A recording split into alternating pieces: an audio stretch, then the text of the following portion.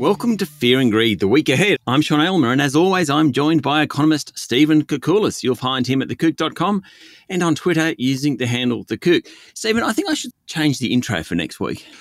What to? I'd be a bit nervous about what you might include. Maybe I should just start talking about some of the war stories of yesteryear, perhaps. Oh, perhaps, yes. Well, before we started recording, we were sharing a little story about seeing Midnight Oil and the Angels at the ANU Refectory, which was about 40-odd years ago for me, I think. That would have been 80s. Yeah, definitely. Wow. That would have been an incredible concert because they would have been at their prime, both those bands. They were, and so was I, if the truth be known. More importantly. Look, it's a huge week coming up with the CPI, but just before we get to it, the minutes of the Reserve Bank board meeting last week were kind of interesting. Yes, they changed their language and said that they're going to be hiking rates soon, so that being patient and waiting for the wages numbers to confirm that the underlying pressures on inflation are there has been dropped. Now, everybody's interpreted that to sort of suggest that they're going to be hiking in June and hiking many times beyond that. The May board meeting, which is, next week, in fact, is probably still a no-go. But as we're going to touch on in a minute, if the inflation numbers come out well above expectations and the pressure will be on them just to start the tightening cycle. Obviously, the election campaign is something that might get in its way. Okay, so let's jump into that because this is a very, very big week for the economists of the world like yourself because we have March inflation data out.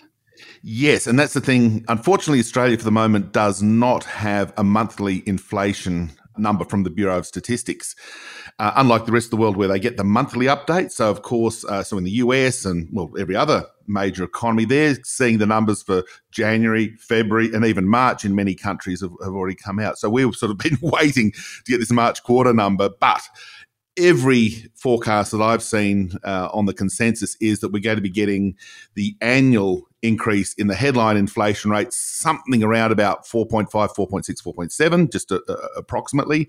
We know that petrol prices were very elevated in the March quarter and a whole lot of other prices are increasing as well.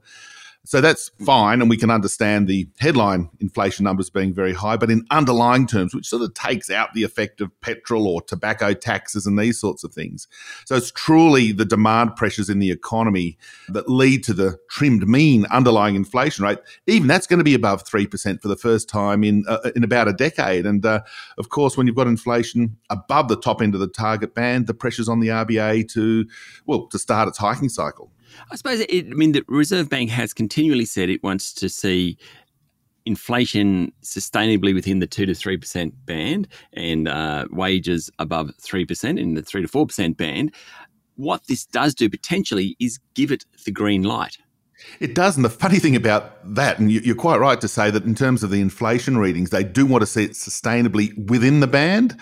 We've gone from a period 6 months ago where inflation was below the bottom of the band to the reading that we're going to be seeing on Wednesday this week, where it's going to be above the band. So it didn't really spend any time at all in the band. So again, the change in the inflation momentum globally has been phenomenal. It's been an extraordinary thing that we were all worried 6 months ago that we had this disinflation, deflationary pressures dogging the global economy. But now we've got the position where a combination of supply chain issues, which I think was a trigger, the pump priming of the economies, don't forget too, with the COVID crisis around the world, we had global central banks setting rates at or about zero. We had fiscal policy sort of injecting literally trillions of dollars into the global economy. And I think economics still works. It's inflated things. And then, of course, the Russia-Ukraine disaster has seen a lot of energy prices spiking, a lot of other prices moving high because of the problems that are occurring in global distribution chains. So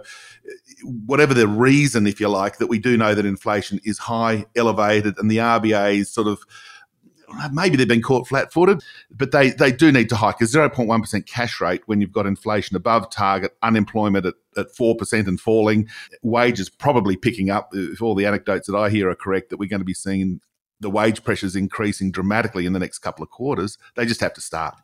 So we get that figure out later this week. The Reserve Bank board meets next week. Now, I suppose the consensus view is that they won't lift rates in an election cycle. Of course, they have previously. And to be honest, I would have thought it was political to make a decision not to lift rates because there's an election cycle on? Shouldn't they just be ignoring that totally and just doing what the economy needs?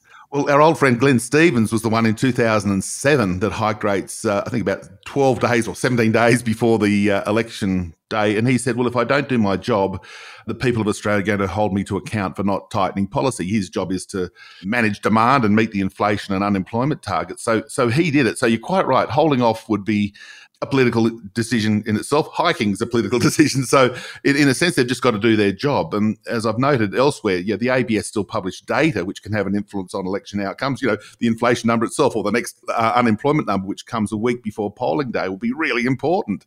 So, public institutions still need to do their job. And for the RBA, they could actually paint it as a really good story. This is the thing that I find a little confusing, that we are pleased that inflation's hit our target earlier than we were thinking. We're pleased that the unemployment rate's fallen to 4% much, much earlier than we thought. And we're pleased that the economy's recovering from COVID in a solid sort of way. So it's actually a good news story that we tend to sort of have the negative effects of rate hikes hitting first home buyers and business borrowing costs, but it's actually a good story.